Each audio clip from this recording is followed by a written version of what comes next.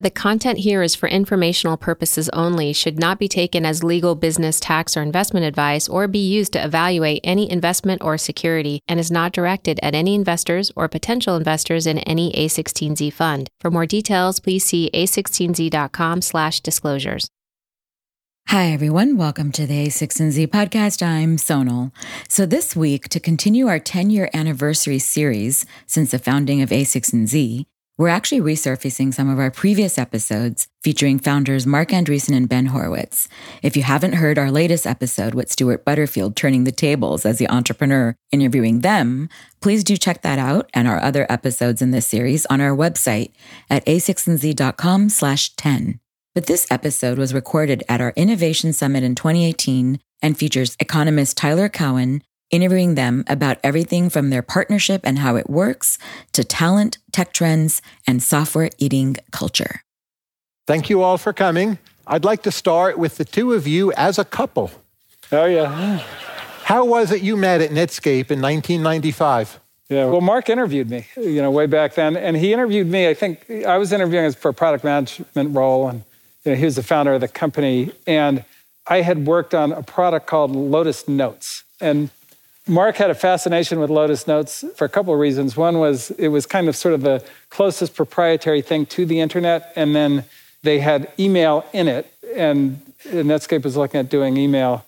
So he had all kinds of questions for me, and I remember him just being absolutely shocked and flabbergasted that like 50% of our code base in Lotus Notes was just making like all the LAN protocols work together, IPX and AppleTalk and NetBUI, NetBIOS. It was, you guys don't even know what any of that is anymore, but it was like literally just making the network talk to each other, which he thought was like ridiculous given there was TCP/IP. That was the very first conversation we had. Marc, how did he do in the interview?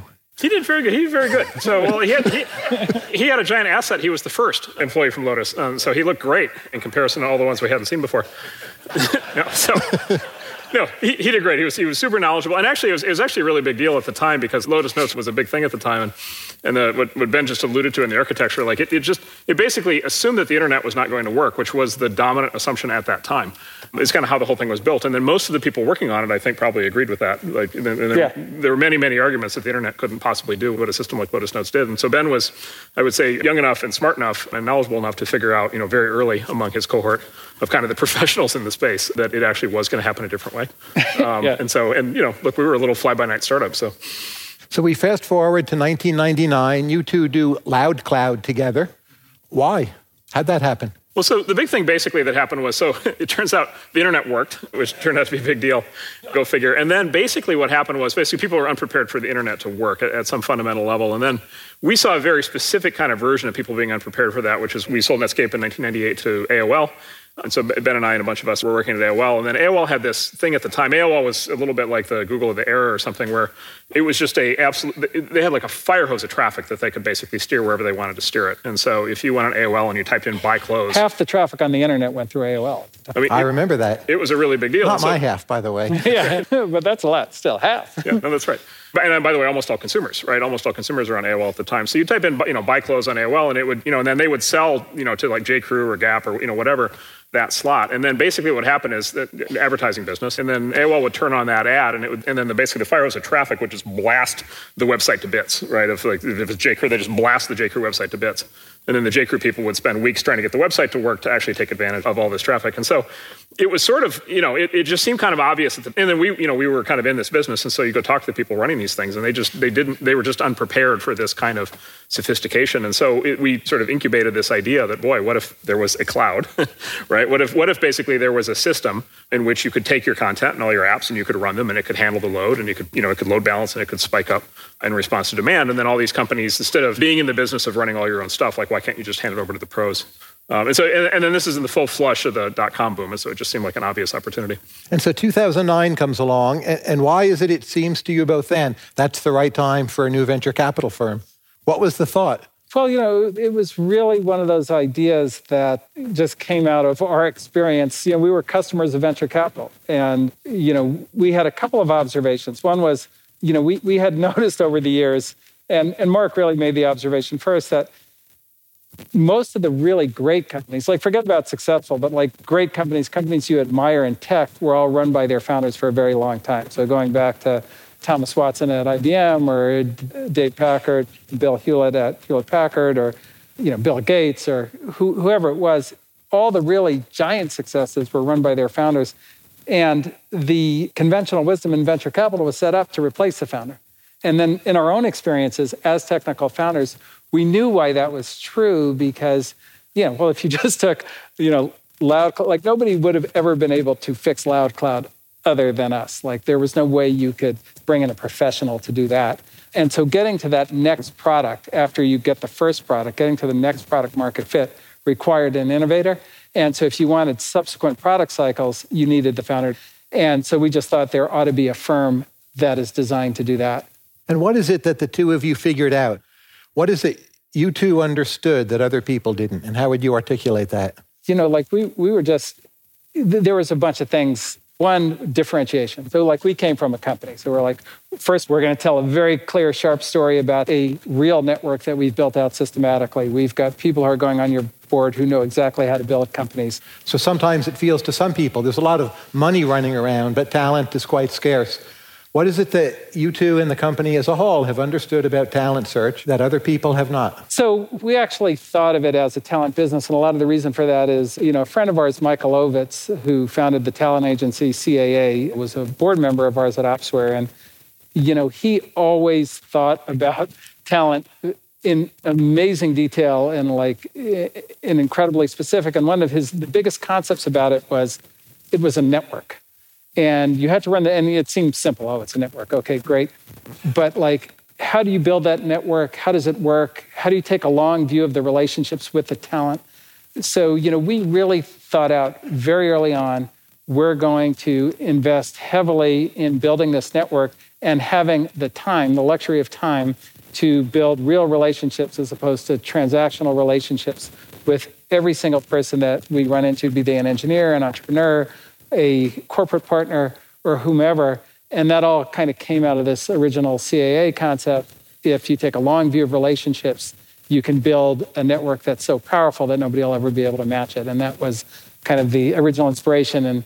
And we were fortunate enough to just hire a really astoundingly good team to help us do that. And Marc, how do you think about talent assessment? So I think, the other side of it is the entrepreneur assessment, right? And so it's just one of those things where, there is kind of this fundamental question of kind of how extreme are you willing to get, right, with some of these people, right? Because the kinds of people who start these companies are not normal. And we can say that speaking from experience, having done it ourselves. And so, I would actually go so far as to argue, it may be that the founders are getting less normal as sort of society gets, let's just say, more interesting in recent years. And so, the ideas are getting bigger, the technologies are getting more disruptive, the companies that win are getting much larger. Technology is more central in everybody's lives. By the way, there's more competition than ever. There are more tech startups than ever. And so the kind of very special person who's going to conceive of an original idea and then be able to build a team and be able to prosecute the idea is going to be a very extreme person. And so a lot of it is sort of this, the discovery and then partnering with these really extreme people. I'm going to throw out a few questions about particular technologies, and either of you feel free to answer. Blockchain. What will be the breakthrough application for blockchain? I'll take that. So first of all, asking what the killer app is, nobody ever gets it right. I remember the internet killer app, it was never Facebook, that's for sure. But the way that we think about blockchain technology is that it's a new computing platform. And like other new computing platforms that preceded it, it's worse in every way, but really a very few ways. So if you think about the smartphone, when it came out, it was much worse than the PC. It had a tiny screen. It was far less powerful, et cetera, et cetera. People were like, how am I going to run my spreadsheet on that little ass screen? There's no way it's going to work. But it had a couple of properties that you didn't have in the PC. It had a GPS. It had a camera. And so you could now build things like Lyft. You could now build things like Instagram that you could never build on a PC, and you still can't build on a PC. And it created a whole new world of applications. Blockchain is like that. It's slower, it's harder to use, it's harder to program, but it has a new feature, and that feature is trust. And trust is really, really an interesting feature because it means that you don't have to trust the government or a corporation or your lawyer. You just have to trust the mathematical properties and the game theoretic properties of the system, and then you can do things. And it opens up applications such as You can program money. You can program contracts. You can create digital property, which is, if you just think about the art world, it's an amazing kind of world, and it's all virtual value. Basquiat's $150 million, but the canvas is probably less than $5. But because that's one of one, it's got value. Well, you can now do that digitally with blockchain. So there's those kinds of things. And then you don't have to trust companies. So if you're a developer and you're building an application, you don't have to trust Facebook to not go, we decided we're changing our privacy policy, you can't run anymore. Or if you're a consumer, you don't have to say, okay, I've got to trust you with my data. So that property of trust, we think, is very, very powerful. And there's a large set of applications that will come off of that. But, it takes a while for developers to get used to it, for the technology to mature and so forth. But it's one of the things we're most excited about. Paint a picture for me 15 years from now. Retail and wearables. What will tech do for me in those areas that it's not doing right now? So I think retail will basically be gone by then. Gone? I can't go to the shopping mall anymore? Who wants to go to the shopping mall? I want to go to the shopping mall. Oh, you can go. Okay. They'll have special preserved shopping malls. Okay. For the Near people. Washington, D.C. The Smithsonian, you're in D.C. Yeah. The Smithsonian will have a shopping mall that you can visit. In fact, you can drive there on a special road for your non-self-driving car. And tie your horse up out back. Look, there will be so the terms are experiential retail. So experiences, if it's if it's a Gucci boutique and it's a whole experience to go there, or it's an Apple store, or it's it's got something where it's there's real magnetic appeal to the experience, then fair enough, right? And there's actually a bunch of companies we're involved in that are doing things like that. But the idea of we're going to buy a bunch of stuff that other people make and we're going to put it in a big box and then we're going to make everybody drive to the big box. The problems with that are kind of twofold. Number one is consumers don't actually want. What you want is you want the Star Trek replicator, right? What you want is you press the button and there's my stuff, right? It worked great on Star Trek. We don't have that yet. We don't quite have that. We don't actually have the materializer yet, but we do have the ability to press the button and stuff gets dropped off. So, and the logistics infrastructure to support delivery is getting built out, right, very, very rapidly now. And so I think the consumer behavior is cutting over quite quickly. And then the other problem is just kind of traditional, let's say, third-party retail, where you're not selling your own product, you're selling somebody else's product. Is you just can't. Basically, you're levered as a retailer, right? You basically live on the basis of credit from the suppliers. And the problem with that, so you're kind of like an over-levered bank in a lot of ways. And so the problem with that is there's basically no retailer of other people's products where they could lose 30% of their revenue and then they stay in business. Which is why you see these retailers just going bankrupt all the time, right? It's Toys R Us was the most recent big one. It detonated, and then it detonated so hard that it actually went into full liquidation, right? Which everybody thought obviously it's Toys R Us. People love toys. Kids love, obviously somebody was going to buy Toys R Us, and there was just no way to make the math work. And so I just think it's an over-levered business, and it's that part is going to go down. Now, what it's going to do is very interesting. It's going to open up all the space, right? And so there's a whole revitalization of physical environments that's going to happen, right? Including, you see that happening already in cities. But I think it's going to happen all over the place because a lot of this space is going to open up for, let's say, more interesting uses. So instead of going shopping, I'm going to do something with my wearables. And what will that be? What's the potential in wearables? I think the really big one right now is, audio. Audio is on the rise, just generally, and particularly Apple, with the AirPods is just, I think, hit an absolute home run. It's one of the most deceptive, things is it's just this little product and how important could it be? And I think it's tremendously important because it's basically just a voice in your ear anytime you want. And so you have, I'll just give you one random example. There are now these YouTube, there's these new kinds of YouTube celebrities, and everybody's kind of wondering, where are people getting all this spare time to watch all these YouTube videos and listen to all these YouTube, people, in the tens and tens of millions. And the answer is they're at work, right? And they've got they've got a Bluetooth thing in their ear, and they've got a hat, right? And that's 10 hours on the forklift, right? 10 hours of Joe Rogan, right? And so that's a big deal. It's a voice in your ear all the time. And then of course, speech as a UI is rapidly on the rise. And so I think audio is going to be, titanically important. I would say the second thing I nominate for wearables is just generally the concept of sensors on the body, right? And so here the Apple Watch is clearly out in the lead with what they're doing with the heartbeat sensor. But I think we'll have a full complement of medical grade sensors on our bodies in a way that we have chosen to over the next 5 or 10 years. And I think we'll get to the point where we're going to be able to do things like predict heart attacks and strokes before they happen. Things talk about a killer app. I'm going to have beep. I'm going to have a heart attack in 4 hours. Maybe I should drive to the hospital. The survival rate for a heart attack in the hospital is 99%. The survival rate for a heart attack at home is 50%. There's an opportunity for a massive increase of quality of life with the sensor platforms people are going to have. And then I think optics are coming, right? And it's going to be a long road, but I think AR and VR are both going to work. And I think we're going to have heads-up displays that honestly are going to remove the need to, what we have now, which is kind of this little pane of glass that we're expected to kind of experience the whole world through. Right, the whole world's going to open up around us. What are we going to do with augmented reality and virtual reality? So I'm big believers in both. I think AR has tons of potential applications, both at work and at home. We could spend a lot of time on that. I think VR is going to be like 1,000 times bigger. In the Valley right now, this is a very contrarian view because the general kind of theme that you hear in the Valley is AR is going to be bigger than VR, and it seems like obviously AR should be bigger than VR because obviously if you can do things overlaid on the real world, that should be sort of inherently more interesting than having to construct sort of a synthetic world. I just think that that's only true for people who live in a very interesting place in the real world, which we all do. But, only, something between like 0.1% and 1% of people on Earth live in a place where it's like they wake up every morning and they're like, wow, there are so many interesting things to see, right? Like most people don't live in a place like that, right? And so for everybody who doesn't already live on a college campus or in Silicon Valley or in a major city, the new environments we're going to be able to create in VR are going to be inherently much more interesting, right, than the physical environments. And there's going to be a lot more of them to choose from, and so it's going to be amazing. Ben, there's a tweet I've been dying to ask you about. There's two types of people in this world, Fresh Prince of Bel-Air people and Martin people. I'm a Martin person, for what it's worth. Who's Martin? That's funny. I think Nate wrote that tweet, and I replied to it. So there were two kind of major African-American television shows on in the early 90s. The Fresh Prince of Bel-Air, which was based on a rapper known as the Fresh Prince and his DJ Jazzy Jeff. The Fresh Prince was actually Will Smith. Him I know, but the Martin is what puzzled me. Martin is Martin Lawrence, who is a comedian, a genius comedian who's also incredibly crazy. So crazy that his special was called You So Crazy.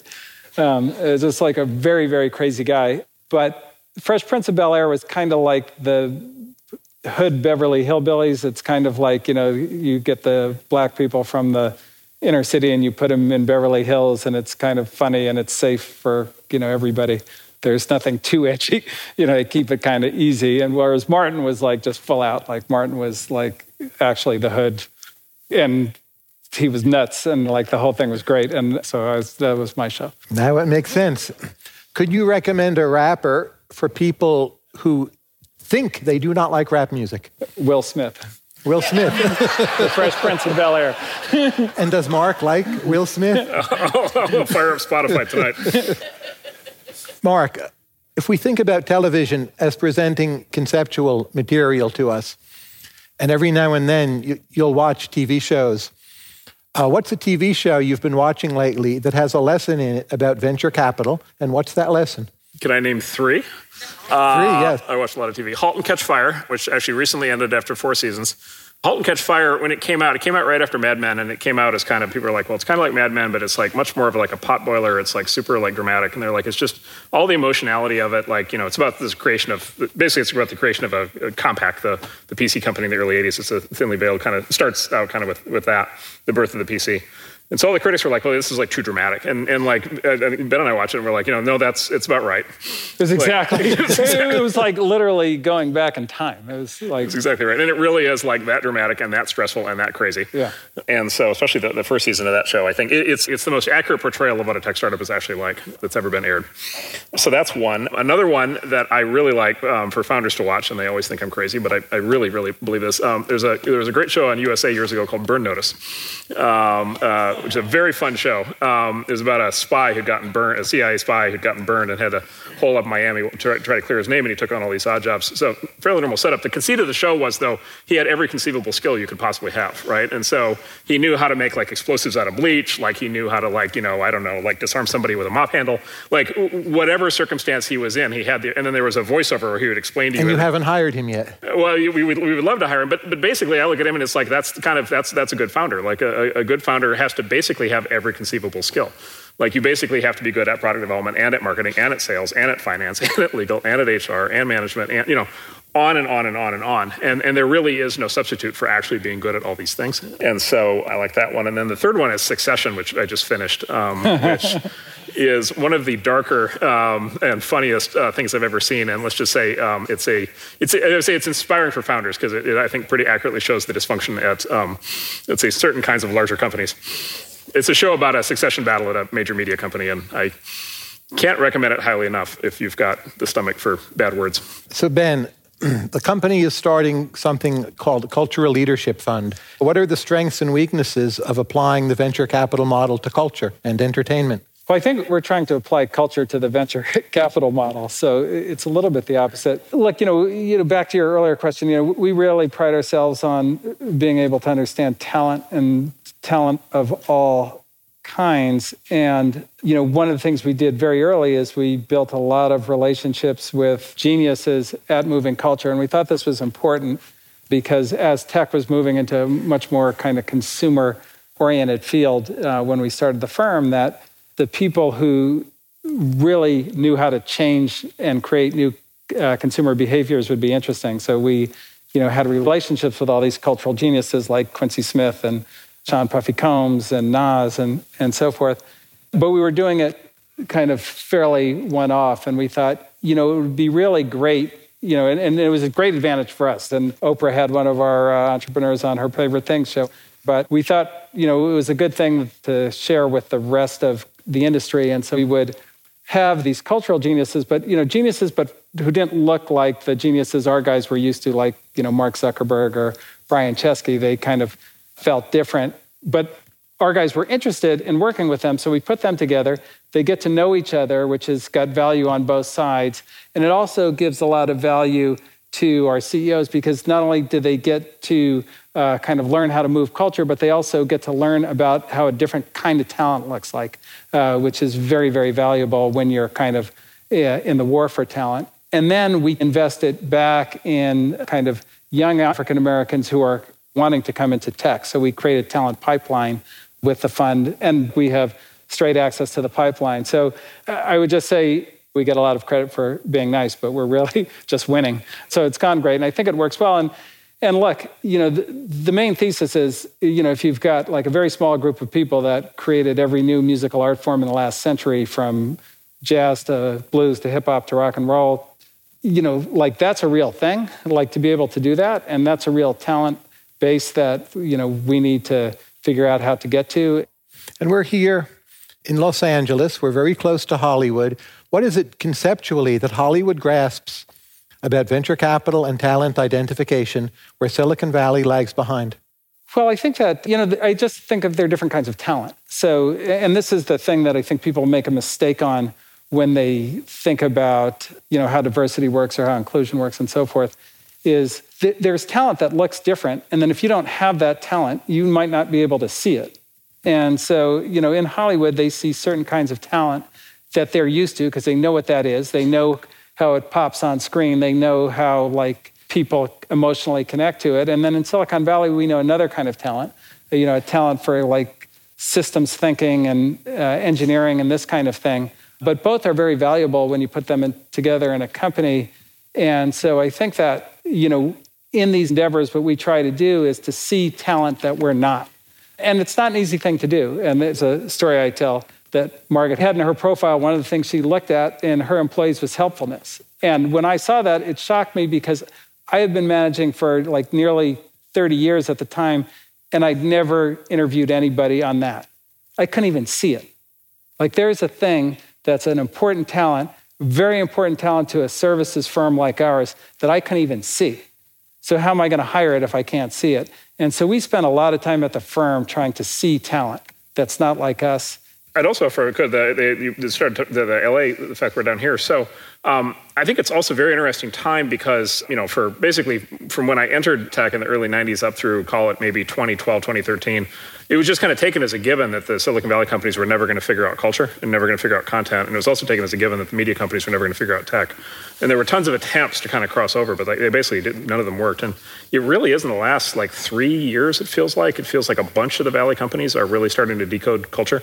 A bunch of the big, Netflix being Netflix sort of setting a new model, but now being replicated by other companies, Amazon being the most notable example, becoming big forces in the formation of culture and entertainment and media. And then also, by the way, the flip side is that a bunch of the big media companies now have gotten to the point where they now take tech incredibly seriously and have really sharp people working for them, working on very interesting projects. And then there's a whole tech thing obviously now happening down here in LA that's of a new level of magnitude than before.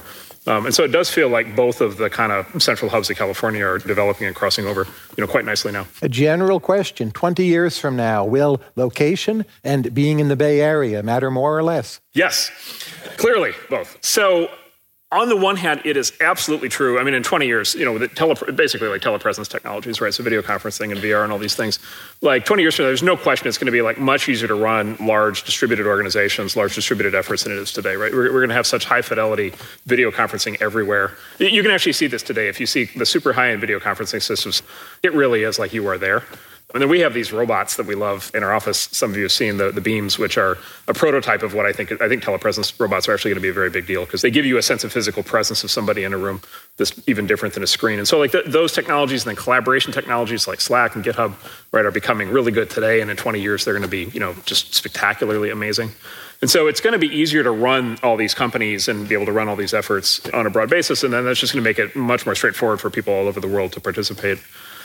So that's on the one hand. But the other thing, though, is just like, okay, that's going to be a world that's much more connected, right? Much more networked, right? It's going to be, past 5G, we're going to be at like 9 or 10 or 11G, right? It's going to be bandwidth everywhere. It's going to be, everybody's going to be online all the time. We're going to have all these, wearables. Being online is going to be part of everybody's daily experience all the time. The economy is going to reform itself around software and network effects. And so the winning companies, the winning entrepreneurial companies 20 years from now that win are going to be staggeringly large. Like they're going to be like, 10 or 100 times the size of Google and Facebook. And so the prize to have a startup that scales and wins is going to become so large that you're going to want to hyper-optimize every possible thing you could possibly do to have that extra chance that you're going to be the one that wins. Right, and that's going to mean like people in the same room together, right? And so I think the Valley is actually going to become more central, not less central, even though the technologies that we're building are making it possible for the world to distribute. Ben, I love your book on management. It's the only book on management I've ever given to my daughter. I knew I had one chance. I picked yours. In your view, what is the best predictor, not of innovation, we've talked about that, but of simple managerial intelligence? How do you spot that, and what does it consist of? Well, it's interesting. It's two skills that don't normally go together. So it's systems thinking, which is, I hadn't even noticed. Marc actually pointed this out to me many years ago, which is most people are not systems thinkers, meaning they cannot think about, okay, if I change this here, then it's going to affect that over there. And as an economist, people always make these dumb mistakes like, okay, well, move the minimum wage and nothing else will happen. It's like, well, no, it's a system.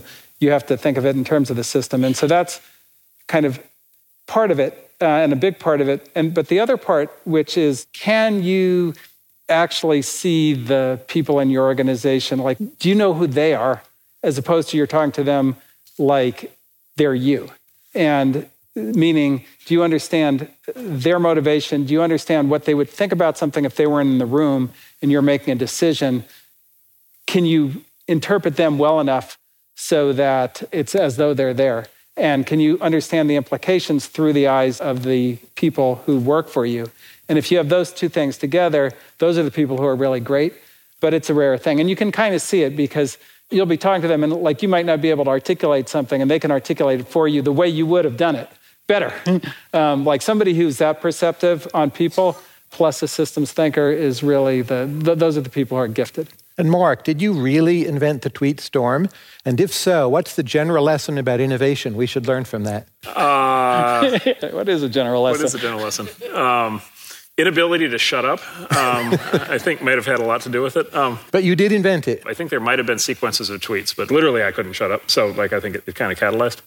Well, look, I mean, the big lesson from it has been the big lesson actually of a lot of the internet platforms, which is emergent behavior is incredibly important, right? The really successful platforms let the users surface the behaviors, right, that the creators of the platform could have never thought of. And, Twitter's had all kinds of issues over the years, but it always has been amazing. Most of the compelling ways in which people use Twitter have been invented by the users. I mean, I think it's true. Retweets were invented by users. Right, like very, very fundamental features. And that's not just Twitter. That's also been, it was true of actually personal computers. It was true of smartphones. It's been true of, many of these platforms. And so I think it's a useful principle of product design, which is let the users innovate. And Ben, you're famous actually for your barbecue cooking. Viewed as a problem of management and also innovation, what makes for the difference between good and truly excellent barbecue? Time. Say more. Time. So, it's funny, I had an interesting conversation years ago with my wife's cousin, Atlee, in Kanye West, which was just like a weird thing because Atlee's from Baton Rouge, Louisiana. And I happened to be in New Orleans and Kanye was there. And we're all out to dinner. And Kanye asked Attlee, he says, what's the definition of luxury? Which is like, if you're from Baton Rouge, you just don't think of that word, like you never hear the word luxury. And so Attlee says, I just like to cook. And Kanye says, well, how do you cook? He says, well, like I like to make red beans and rice. And he's like, well, how do you do that? He's like, well, I take my time, I cut the onions very slowly, I boil it for a long time, I make sure it simmers. And Kanye says, exactly, time is luxury. Like, that's why I make luxury records, I take my time. And I was like, yeah, that's it. So. Marc, do you prefer to eat for-profit sushi or non-profit sushi? This is Tyler's favorite question to suss out whether people are actually pro-government, pro-increased government services. The idea of nonprofit sushi makes me so nauseous that I think I want to throw up on stage. General question. What's the one thing that Wall Street does not understand about technology that you would change if you could? I think part of it is it's a 3,000-mile thing. I think a big part of it's culture. There's just a delay. And there always has been. And so, if I wanted to fix that, I would say we need to spend a lot more time. And by the way, the tech industry does need to spend a lot more time, trying to tell people what we're doing. But at the same time, people from outside the tech industry need to spend more time in the Valley and understand what's happening here. And a lot of that is happening as well. That said, I'm not sure I want to fix it. Yeah. The question assumes I want to fix it. I don't think I want to fix it because that's a big part of the opportunity. What's the one thing the U.S. government does not understand about tech that you would change if you could? So I think the first thing is something that Andy Grove said many years ago, which is it's inevitable. And so, somebody had to ask him, is the microprocessor good or bad? He said, well, that's like asking is steel good or bad? He's like, we got to deal with it, it's here. And I think that, the biggest mistakes the government makes are assuming it's not. So, stem cells is a great one where the U.S. government went to really hold that back. They didn't hold back stem cell development or research at all. They just made it very inconvenient for people in the United States, and a lot of people died and missed out on cures and all kinds of things because of that. And so I think that's number one. And then I think the other thing is that technology has always had and always will have good and bad implications, going back to the cotton gin, the printing press. Certainly the internet has had good and bad. But if you look at it overall, it's overwhelmingly positive.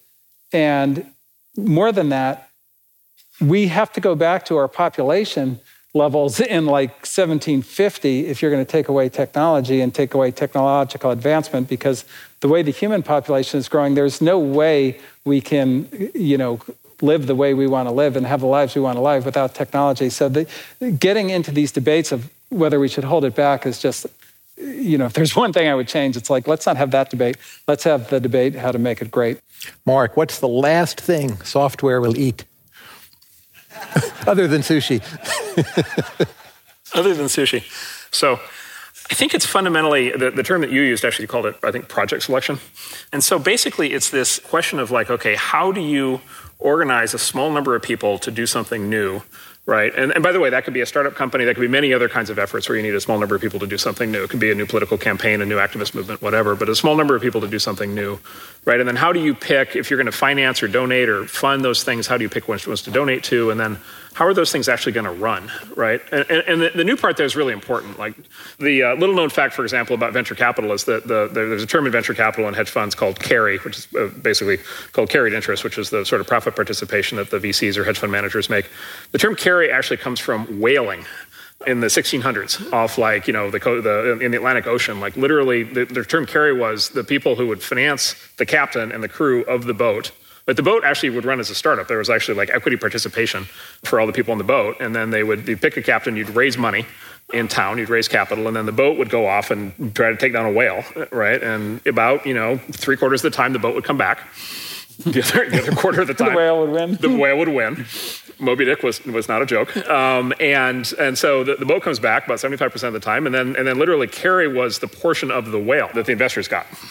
Right, and so if you think about it, the process, if you're in, I don't know, whatever, Boston or wherever, in 1675, and you're trying to say, okay, this ship, this captain, this crew, this mission into these waters, right, with these weather patterns, and how are they going to behave under pressure, and what's going to happen when things go wrong, and is the crew going to mutiny, and can we make any money doing this? The whole thing is just such an intricate kind of puzzle, and it revolves around people. And so, setting out the whaling expedition, the Nina, the Pinta, and the Santa Maria, it's the same kind of thing. Tech startups are the same way. By the way, greenlighting a movie or a TV show in Hollywood is the exact same kind of process. And it's so intangible, and it's so much based on the interaction of a small number of people who are going to be under extreme pressure. Like if we could figure out a way to automate that, like we'd fund that company and then retire. But at least we don't know how to do that. For each of you, what's an interesting book you've read lately? Yeah, so one of the most interesting books I read lately is Genghis Khan and the Making of the Modern World by Jack Weatherford. And it turns out to be very unexpectedly the most interesting book on the topic of how you think about inclusion that I've ever read. And Genghis Khan is not known for his thoughts on inclusion because he's mostly known for being just ruthless. But he really, he was a guy who came from kind of the border of northern Mongolia and Siberia, a very bad part of the world. He had a very, very hard life growing up. He was from kind of the lower, they had white bones and black bone, kind of the higher and lower caste. He was a lower caste person. And, a lot of his experience growing up led him to this idea that he should choose for kind of talent, not the caste system, and not even the tribe that he was in, which was a huge breakthrough at the time. Nobody had done that. And the way he thought about it and the techniques that he used for doing it were breakthroughs today, and so I just found it to be a super interesting book. Definitely a great management book for anybody who's interested in that topic. Marc. So the best book, the book's had biggest impact on me. It's an incredibly well-written book. It's, of course, out of print. It's by a guy, I think, Tyler, Timur Kuran. Sure. You know quite well, who's a economist at Duke. At Duke. So it's a book about 20 years ago. It's called Private Truths, Public Lies. And it basically tells the story, the theory that he basically has, he calls preference falsification. And it's basically the idea, it's a situation in which people believe something in their own head, and then they feel for social reasons that they can't say it out loud. And so it starts kind of with that as kind of an idea. And then it kind of extrapolates out kind of what happens as a society becomes the kind of society in which people feel like they can't speak the things that they believe. And it turns out to be quite an elaborate process because basically, right, you can have these very interesting situations where you can have a majority of people who believe something, but then they all believe they can't say it. But then as a consequence, they all come to believe that there are many fewer people who believe it than there actually are. And so you can kind of suppress a point of view artificially for quite a long time. But then he describes in the book how you can then kind of get the reverse process, you can kind of get the whole thing to, kind of the spring to expand, which is if a few brave people start to speak up, then a lot of other people who have had that secret belief all of a sudden realize they're not alone. And then you start a cascade, right, in which a lot of people start to speak up. And he basically models in the book, that's where revolutions come from. It's basically like an explanation. It's like an explanation for the fall of the Berlin Wall. It's an explanation for political revolution. It so happens to be, I think, highly relevant to what's happening both on the left and the right in the U.S., right now. I think it's, as you read the book, you're just okay, that's the cleanest explanation of the Trump phenomenon I've ever seen. And furthermore, it's also the cleanest explanation of the Bernie phenomenon I've ever seen. I think it actually describes both quite accurately. For the last question, I'd like to return to Marc and Ben as a couple. Ben, what's Marc's biggest misconception about you? And Marc, what's Ben's biggest misconception about you? So this is the sad thing, is that he knows me so well that I wish he had misperceptions about me. But he actually knows who I am. And so this is, and it manifests itself the worst. If something's going wrong at the firm, it's always some combination of his and my fault. And he'll know exactly the flaws that I have that have led us to that situation. And it's unbearable. And vice versa. But I'll let him answer. And Marc, you have the last word. Ben's biggest misconception to me is he thinks I'm going to go to my room tonight and listen to Will Smith. I thank you both very much for this dialogue. Great. Thanks, everybody.